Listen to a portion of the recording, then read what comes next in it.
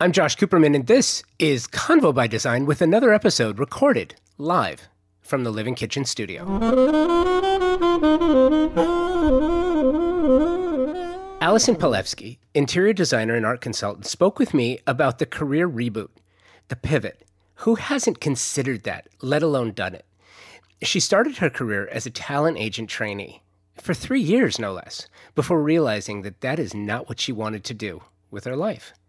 Allison shares her experience working with and for Trip Hainish, Oliver Firth, Martin Lawrence Bullard, shares the experiences, shares what she learned, and how she sort of used that to guide her own career. This is more than a coming into one's own in the industry. This is about a focus on what one truly wants to be, what one wants to become, and then going out and making it happen.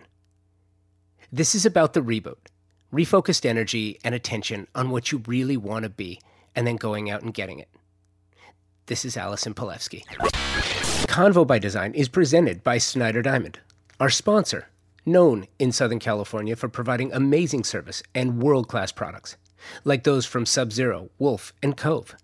Here you have a company that is laser-focused on helping homeowners be their very best in the kitchen with refrigeration that provides proper food preservation, ovens and ranges that provide precision in food preparation, and Cove dishwashers that can handle any mess. Sub-Zero, Wolf, and Cove appliances are stunning to look at, in too many sizes and styles to list here, but it's also what's on the inside.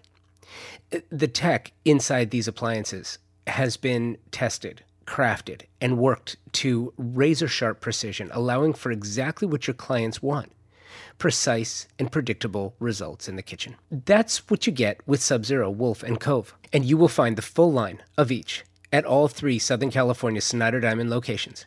You can also see the newly designed Living Kitchen in the Santa Monica and Pasadena showrooms. Hi. Hi. How are you? Look at this, you're an absolute pro. It's great because we've had a chance to talk on a couple of occasions now. Yes. And I was excited to have you on the podcast. When did you start with your career in design? When did you know?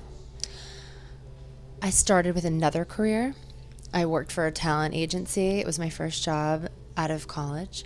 I was an agent trainee. I spent about 3 years there, and I was unhappy. And I thought, if I have to go back to the drawing board after investing 3 years of my life, what do I want to do? Like, what inspires me? What am I passionate about? And I really loved design, and I knew that I was going to have to go back and take a low-level position with low pay and go to school. And I loved it. I loved design, so my passion was that. And I signed up at UCLA, and I started interviewing for a job, and I landed one. Let me back up a second. Becoming an agent is not easy. No. It's really hard. Yes. So you land a role, you get a spot. Yes. Did you know instantly, or did it take you some time to figure out this is not for me? You know, I respect, and I have so many clients that are now agents and work in the business, and I respect them all so much because I know how grueling and how hard it is to actually make it. It is survival of the fittest, but it's also like the Wharton School of Business for the entertainment industry. I went through 10 interviews of a panel of people to get my job in the mailroom, and then I was assigned 2 mentors. And I spent 6 months in the mailroom, pushing a mail cart, delivering mail, talking to people. And you read everything that comes your way. You grab a piece of paper, you have access to everything. So you're just learning and absorbing. But it's a great lesson in humility after you go through 4 years of undergrad and you think you're going to land this great, corner desk job. And I was, in sneakers pushing a mail cart. But I just looked at the women at that time in the industry, and I knew that I wanted more freedom in terms of having my own company and making my own schedule. And I wanted to have children, and I wanted to have a life, and I wanted to be able to control that. And I think in a larger corporation, it's an incredible environment, but I also knew that long term, it probably wasn't going to suit what I ultimately wanted to do. Which was? Well, I wanted to be autonomous, but I also knew that my passion wasn't there. I could see with my friends that were and still are in the business that they had a different drive for it. They loved it in a different way, and I knew it wasn't mine. I can't remember the exact moment I knew it, but there was a time when I was just tired and I wasn't inspired anymore. And I think we all have had a moment in our life where we either want to switch careers these days or we are searching for the true passion. And I knew that it wasn't that. But I loved design, I loved architecture, I loved art history, I loved contemporary art. And I thought, if I'm going to go back and learn something, I want to go do something that I really love and that I don't mind making, minimum wage for, or nothing as an intern. Well, and what's interesting too is becoming a designer. It's easy. Anyone can do it. Becoming an accomplished working designer is not easy to do. Like anything else, there's a challenge to it. Did you know that it was going to be as challenging as it is? It's been very interesting in terms of my roller coaster of a design career. It's definitely on the high, but I started working for two designers who were partners at the time, and I worked there for about 2.5 years, and they were almost in the process of breaking their partnership up.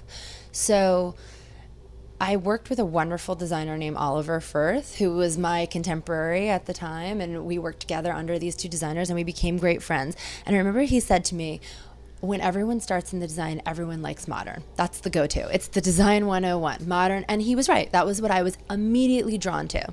He's like, as you go through this process, I think you're going to find that you draw and love other inspirations from different time period. And that's absolutely what happened. The more I studied it, the more I went to school, the more I would get into the mid-century, to Eileen Gray, to contemporary artists that influence fabrics and design lines, the William Morris wallpaper lines that I fell in love with, things that I didn't think I would fall in love with, I really fell in love with.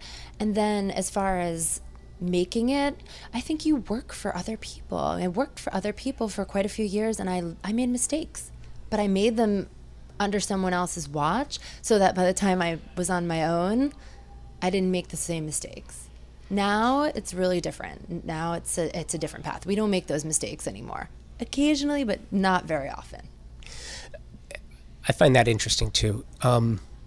Many in the business sort of forge their own path. Many will sort of, fake it till you make it and start off. And I'm a huge fan of the mentorship that takes place in interiors and architecture. I think that when used, it's amazing. Many don't use it. Many just are in such a hurry to hang their own shingle. It doesn't sound like that was you, though. No, it was also a different time. So it was not the age of social media, and you couldn't instantaneously post a photo and have 100,000 followers, and that just puts you on the map. Getting published was like a really big deal, and it was a path. So it was strategic. That's kind of a different part of my story on how I first got published. But the people that I worked for, I don't mind saying, I worked for Martin Lawrence Bullard, I worked for Tripp Haynish, and I really worked more with Martin at the time because Oliver kind of worked with Tripp and I was Martin's person. So he took me everywhere. And I learned a lot by watching him. He was really, really good with the clients. He was friends with them, but he also did a great job at just bringing in wonderful new business, and that attracted a lot of attention. And to this day, we are still friends. I see him. I have a house in Palm Springs. He has a house in Palm Springs. We have cocktails together. But he was a mentor of mine, and so was Tripp. Tripp was a wonderful mentor. Waldo was next door to us, and I was learning a lot from just watching them, seeing the vendors they used, how they made furniture.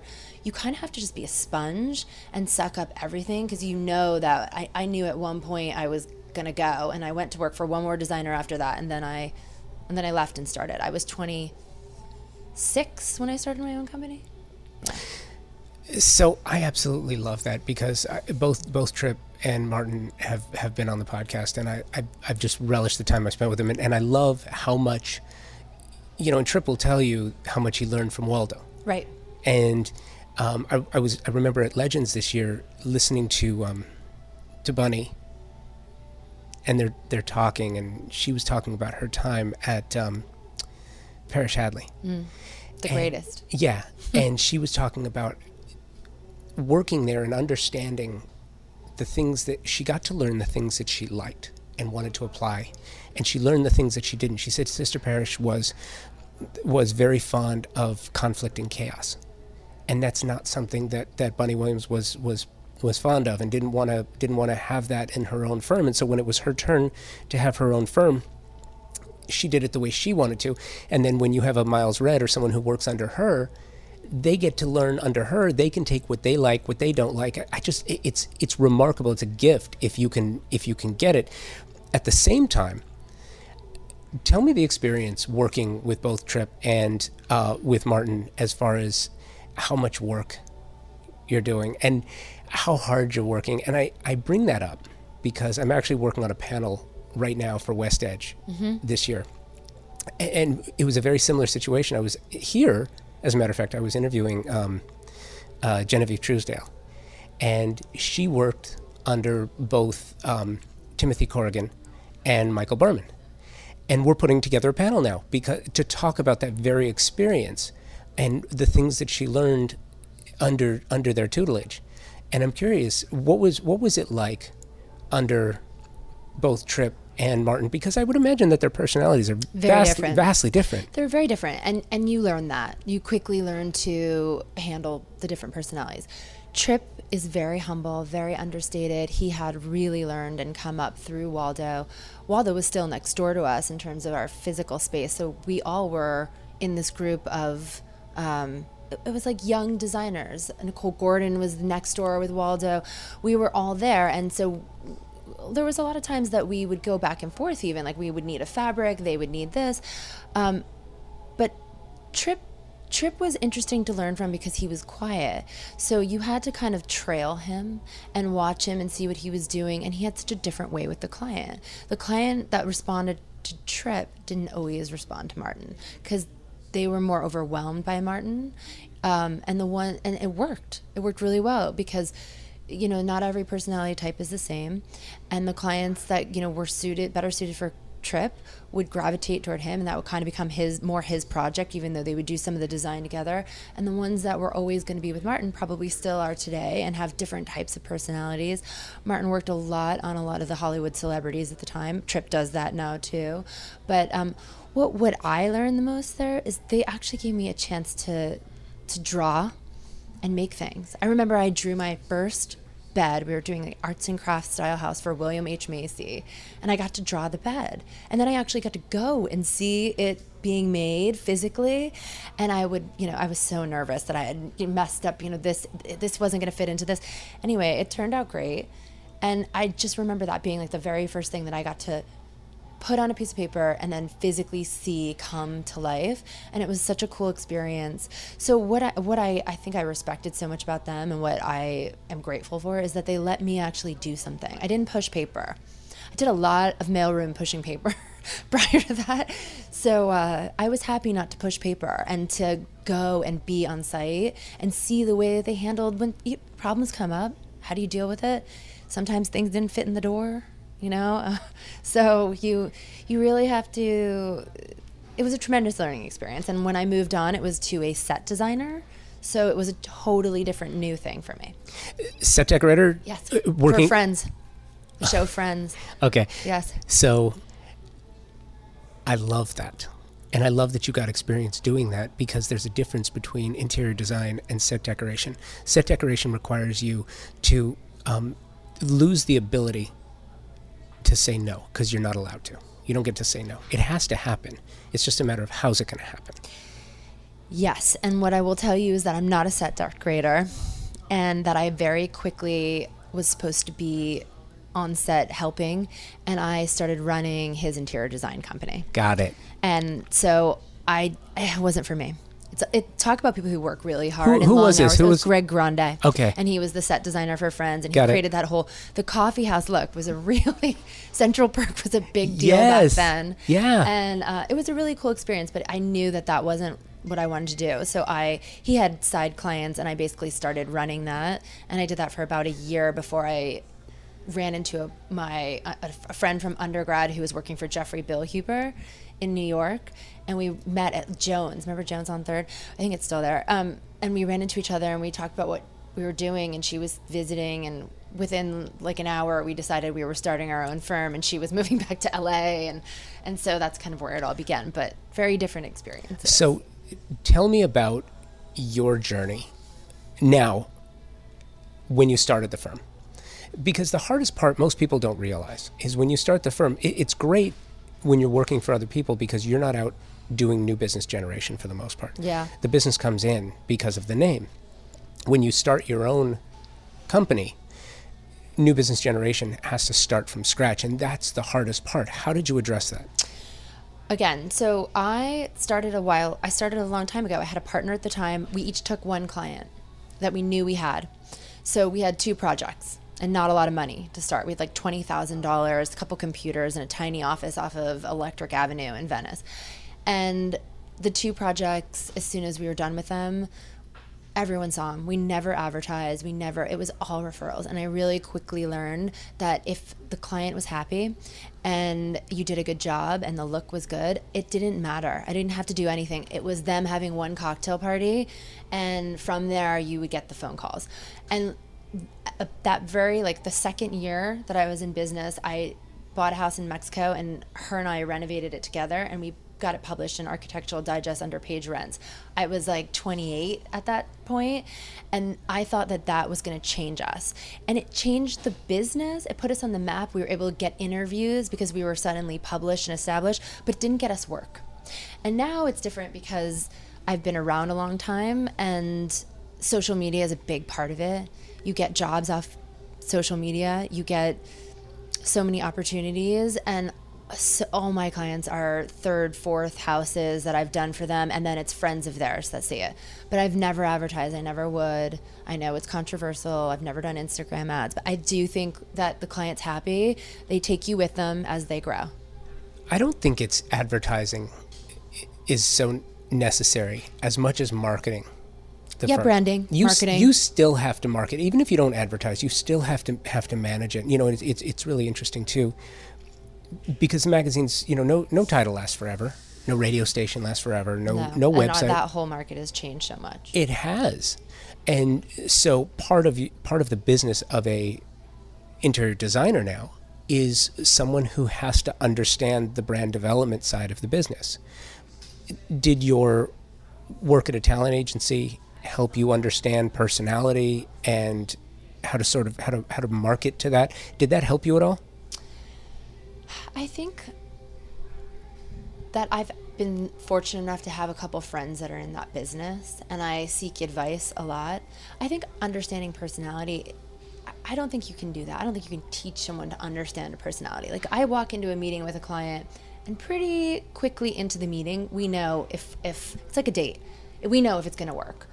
I'm pretty direct, pretty upfront, and I'll tell you to call my last 5 clients.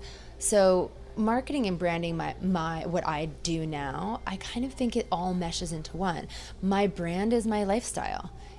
I travel a lot. I collect contemporary art, and I go to a lot of art fairs. What's on my Instagram is my brand.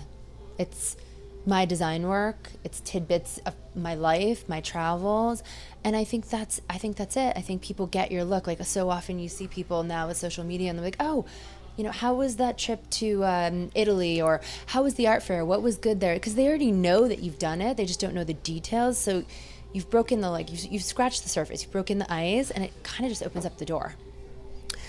The other side of that is the business side. Yeah. Which a lot of designers are not good at both. Right. I'm infamous for that. No, it's true. The business side, I would say, is the hardest. Yes. And I would say it's the hardest because right now we're in a weird spot, because there are so many different business models. There are so many different ways to bill your clients, to charge your clients, to engage with your clients, that sometimes clients are confused. Very confused. So this is a whole other panel that we could talk about for hours and hours and hours.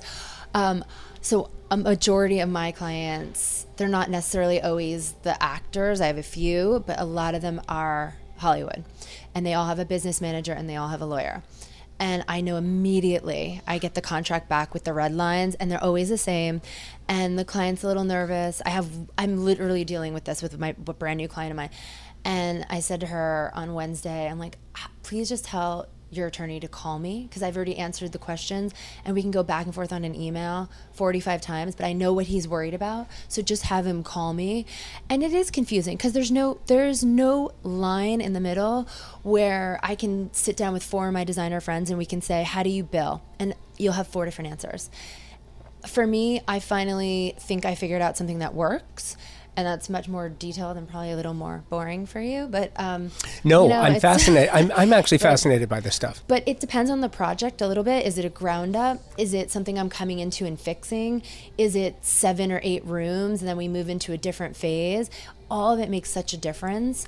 And I begin with a basic contract that outlines and protects me and protects them. And then it gets into the nitty gritty of what it is, because you just don't know. I mean, if it's a ground up, it's pretty straightforward. It's a straight, probably pretty hefty design fee and drafting and, you know, billables, and then it's a markup. The markup part of it has changed the most because the consumer is so educated and they can buy direct and nobody's checking resale licenses. And once you're outside the PDC, nobody cares anymore. Even in the PDC. Even in the PDC, they're probably still the most that ask you for it, and they know you. I mean, those relationships I've had forever, and they know the people that have been around. But that's the part, you know, everybody's a designer, right? So everybody's got a resale, and everybody can buy it for less. But what they can't do is put it all together, and they know that, and that's why they come to you. That's the point at which they go.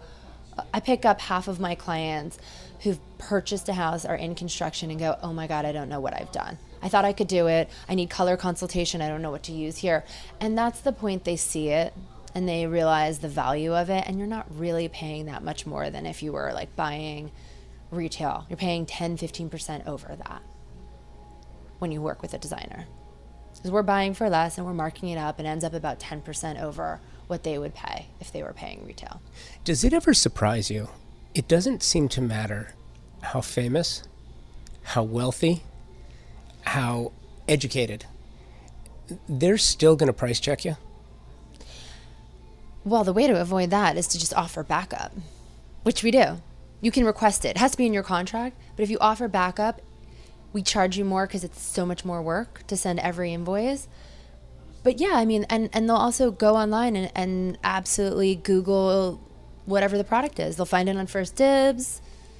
And as long as your contract reads that you charge whatever markup, I watched other designers get in trouble with this. We don't do it. That's why I have repeat clients.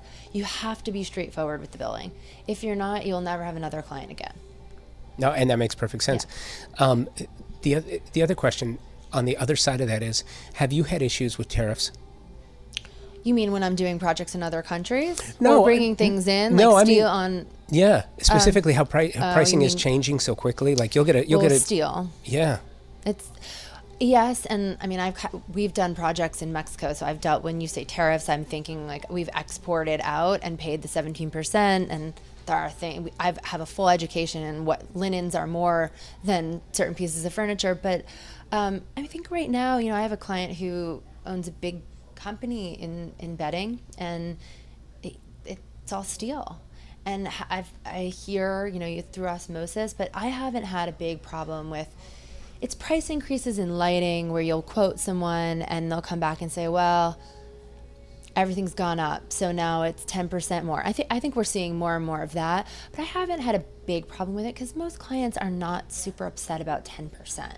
They're upset about a huge increase, but it also depends whether they're blue or red and how they feel about everything that's happening. It's true, but whether you're blue or red, take that away, it's whether you're green. And 10%, you're right. I mean, people won't balk at 10%, but when the 10% is then you waited a little too long and now the 10 is 20 or 25 right. or 30. That happens. It does. It happens when you're doing a ground up particularly. Yeah. And if you've done it a while, you put it in the proposal. So at the end of the proposal, it says that it's subject to price increases, and that if it's within over 6 months, it's a very high likelihood that there is going to be a price increase. Because almost every company, at least annually, does price increases, hardware and lighting in particular. Not as much with like fabric and some of those other products, but a lot of the lighting and hardware. Do you manage engagement in your contracts? Do you tell your clients, don't text me on the weekends because I'm not going to respond? Don't call me on the weekends because I'm not going to respond. Do you have that worked in? This is hard because... It is, right? So what happens ultimately, I think this is probably true with every designer, is they start off as clients and they very quickly integrate themselves into your lives in a good way. I entertain a lot, I host a lot, and I would say there's 4 or 5 clients at every one of those events because they do become close. You're in their life, you're in their closet, you're in their home, you know the kids. So they trust you and you become friends. So it's hard to say that it's hard to say no when someone that maybe you've seen on Thursday knows that you're in town. And how do you not answer the text? I don't answer a text that comes in after 10 o'clock at night unless it's an emergency. But it's a hard balance to pull off because, it's hard. You say no to a friend and then Monday morning they're like, well, you were here. I just had a little question. But I think they're respectful too, with the exception of maybe 1 or 2. Sorry, but... And it's funny because... We'll remain nameless. But we know who they are. Yeah. And it's funny too because the 1 or 2 are responsible for, 70 or 80% of the annoying texts or calls that you'll get during the weekend or at night. I don't know. I would say that the 1 or 2 that I have that do that are also the hardest workers. So I sort of give it a pass because I know that 1 or 2 of them are my developer clients and they're up till 3 a.m. at their computer sending those emails and they're beating themselves up as much and working as hard. And as long as they're not doing it in an abusive, negative way, I don't really mind it. I don't want to be on the defensive at 10 o'clock at night. Nobody wants to be on the defensive, but I kind of let it go unless it's abusive. And I've eliminated the abusive clients. I'm too old. I don't do that anymore. So backing up a little bit, some guidance you got from Oliver was that, modern is what is kind of like the entry level.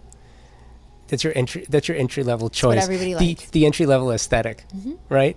I like that. How has that changed for you? A lot. I used to just look through the magazines, and in the beginning it was a lot more of the contemporary ones. It was Dwell, interiors, and now the first thing I look at when I go to a client's and I see the house, it's the architecture. It's the bones of the house.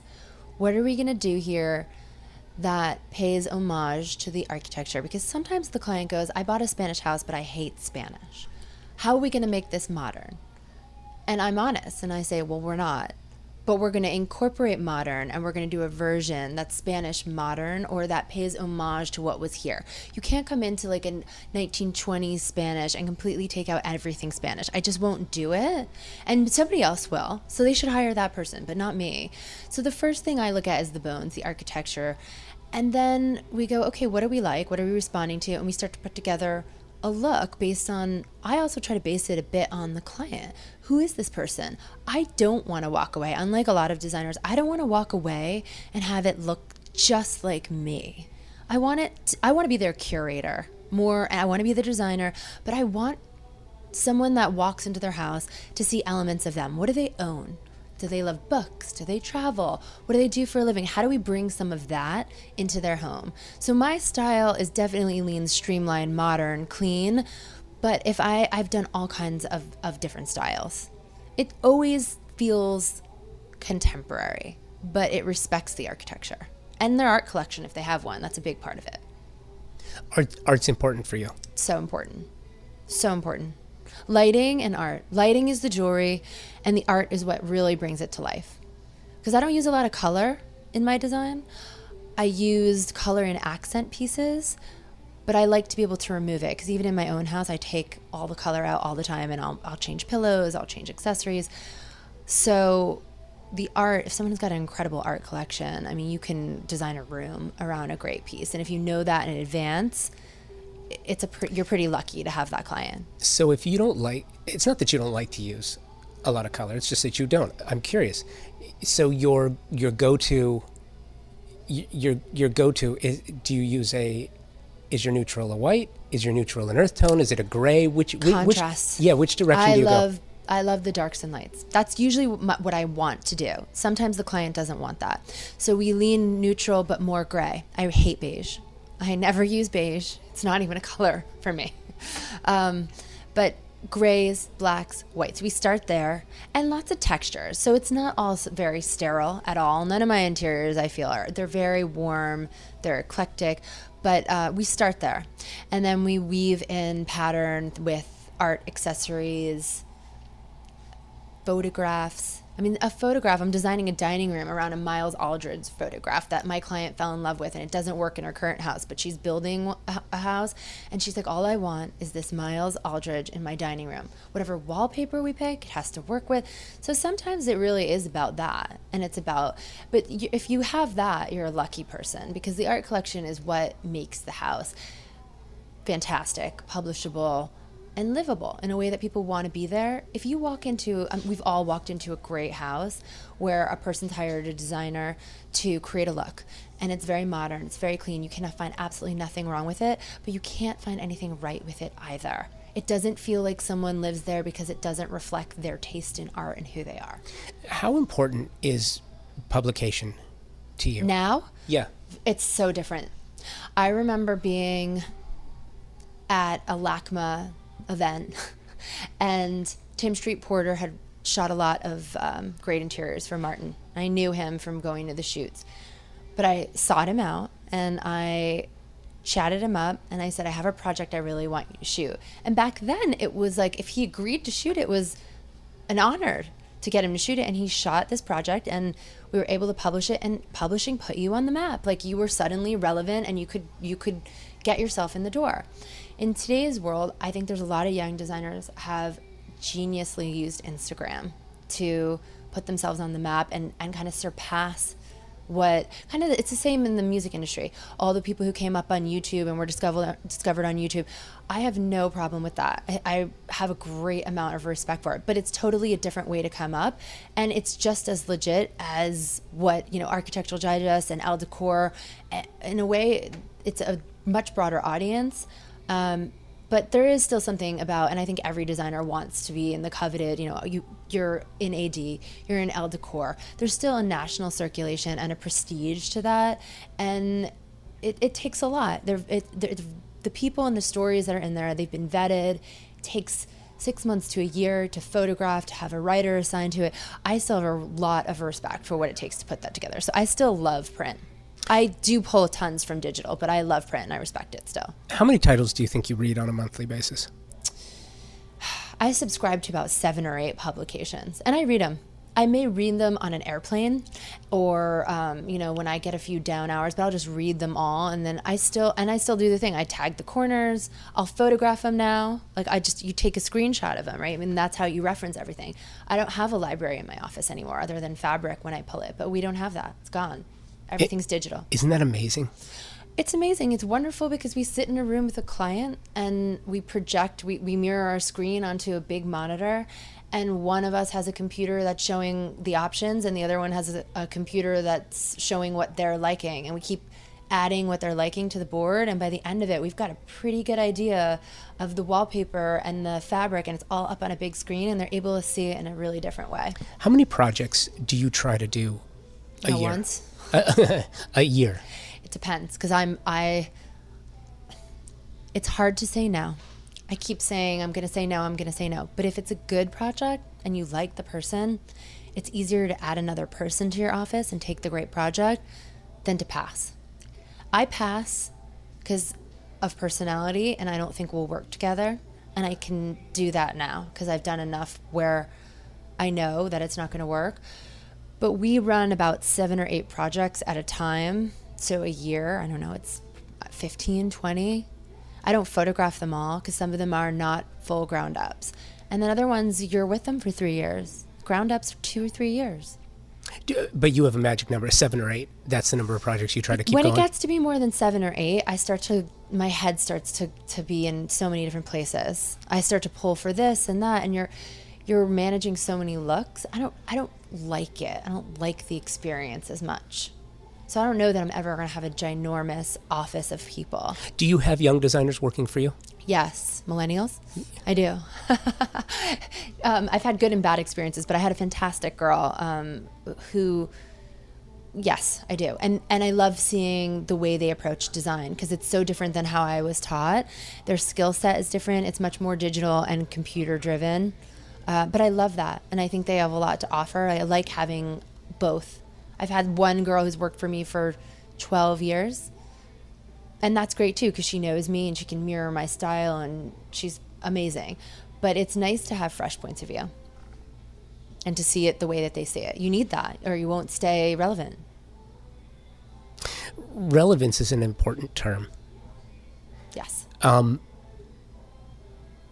What do you see happening in design and architecture right now that you really like?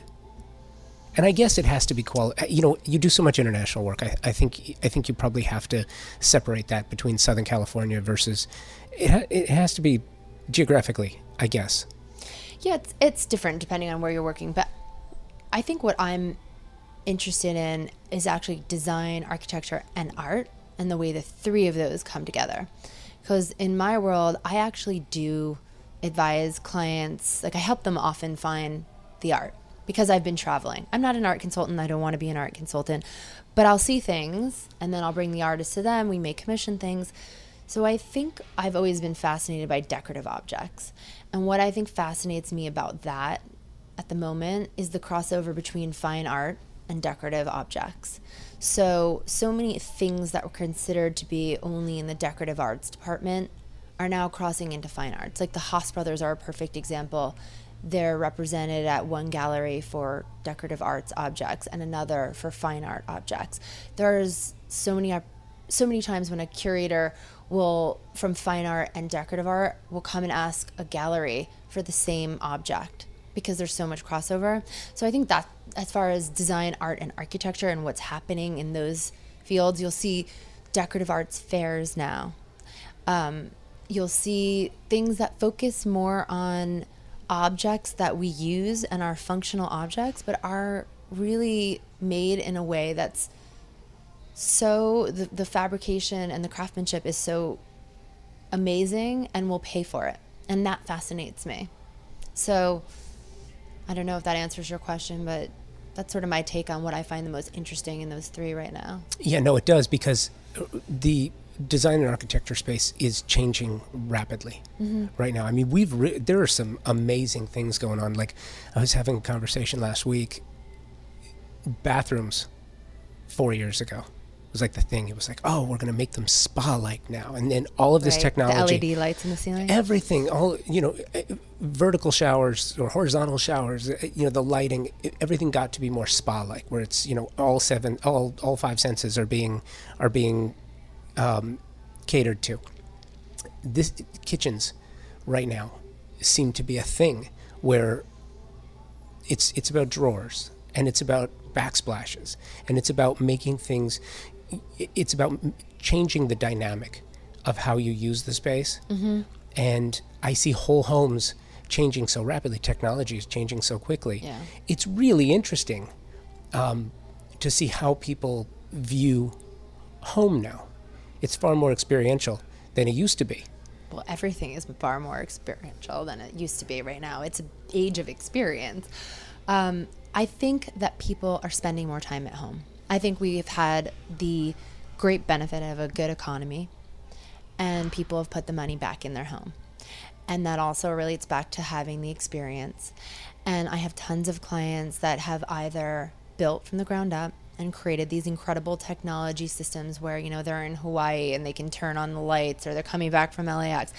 And there is a fascination. I particularly think the men are fascinated with the technology systems. I like them too, so it's not just a gender thing. But I think if the wife gets excited about picking the kitchen appliances and the colors, a lot of times what brings the husband into the meeting and paying attention will sometimes be, well, how do we make this house an awesome experience for everybody? So I have a client who just built a crazy gym with, he had Laird Hamilton help him. The pool is he has 10 guys over to do these workout classes. And that's what made him excited about the project. So I'm okay with that because we got to do the rest of it. And I think the idea of putting the money back in your home because you're spending more and more time there makes a lot of sense. Everybody is, wants to have friends over. Instead of going out, they're having 15 friends over and they're getting the pizza oven and they have the giant screens and and at least in Los Angeles. Not always the case in other projects I've worked on because they've been more like second homes or resort-like properties. But I think that's related to the economy and people wanting to put money in something that they own and have equity in. Yeah, it's true. And that's why home is so important. I mean, for me, home's everything. It's my business. I constantly update my own home. It's a reflection of who you are. That is how I design as well. It's a reflection of me bringing out the best part of my client and bringing in what I know to be good design. Do you have a favorite project? In terms of how it came out or in terms of the experience? I'm not going to qualify it. I have a couple, but I did one in Punta Mita that was very interesting because I spent about a week of every month between May and January there. So I got to experience the seasons, and every time it was like a different drama or experience because there were torrential rains. And it was also an interesting project because ground ups can be a little easier. You have a blank slate and you don't have to fix anything, and you're working within a budget, but it's a different kind of scope. And when you come into a project that is, you've got to deal with what's there and make it great, it's challenging. It's a little bit like a puzzle. So I had a lot of fun on that project because we had to make the pieces of the puzzle work, but there's also no code. So we had some fun taking some liberties. So that was probably one of my favorite ones to do. I get that the freedom is what you like best. Yeah. And my client was he was a developer. He had developed part of that area the house was in. And he wanted to have the modern house we couldn't change the bones of the house, but he wanted a modern house. He wanted a boutique hotel house. And that was really fun because he gave us a lot of liberties and we did some cool collaborations for some of the art pieces. We used a lot of authentic Mexican objects, designers. We got to go on treasure hunts. We sourced things in Mexico City and Guadalajara. So that was a really fun project because I also love to travel. So it wove my interests into one.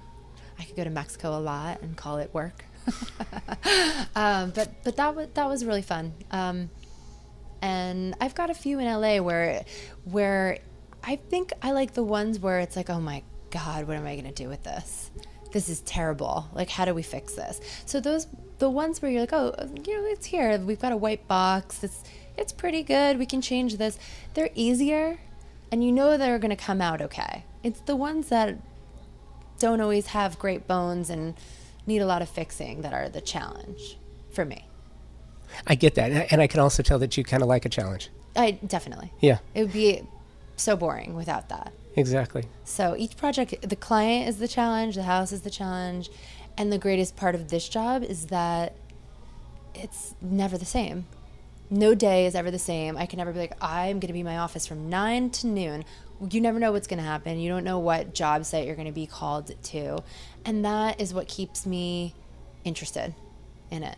I don't think I could do many other things where it's constantly like that because I wasn't suited for the desk job. And maybe that was when I knew, bringing it back to the beginning at ICM, like I sat at a desk for 12 hours of a day. That was not for me. This is very different. Yeah, and I love that you wrapped it up with a bow and we're right back to where we started. I love that. This was great. Thank you for taking the time. Thank you so much for having me. It's great to be here. So there you go. That is another episode of Convo by Design, recorded in the Living Kitchen studio, this with Allison Palevsky. I really enjoyed this interview with Allison. I enjoyed the time, and I appreciate the time because you know what? It's not easy to take an hour or two out of a very busy day to come talk to me. And because of that, I am extremely grateful, and I appreciate it. Thank you, Allison. Thank you, Snyder Diamond, for providing the space at the Santa Monica showroom. Thank you, Sub-Zero, Wolf, and Cove for being a remarkable brand partner. And thank you. Thank you for listening, because without you, there really is no Convo by Design. I appreciate the emails. I appreciate the downloads every week. I appreciate you coming out to events and saying hello. So keep listening. I hope you enjoy it. And until next week, keep creating. Convo by Design is proud to be working with Vondom Furniture. Their design culture is the key to their success. It's what pushes them to consistently create new collections that give spaces a new dimension. They create dialogue between environment and form. Vondom pieces can transform the simplest space into one filled with glamour that is both unique and extraordinary. And isn't that what design is all about? Creating atmospheres where you can take hold of life and enjoy it to the fullest. Vondom products are simple and elegant, contemporary and exceptionally comfortable. Their crafted, modern, durable, molded resin, glass, and metal designs are unique. They beg to be enjoyed. Have you seen them featured in our videos? Check out our YouTube channel and see this for yourself. You can also find them in their showrooms at the D&D building in New York, Wynwood in Miami, and the Pacific Design Center here in Los Angeles, or online at vondom.com.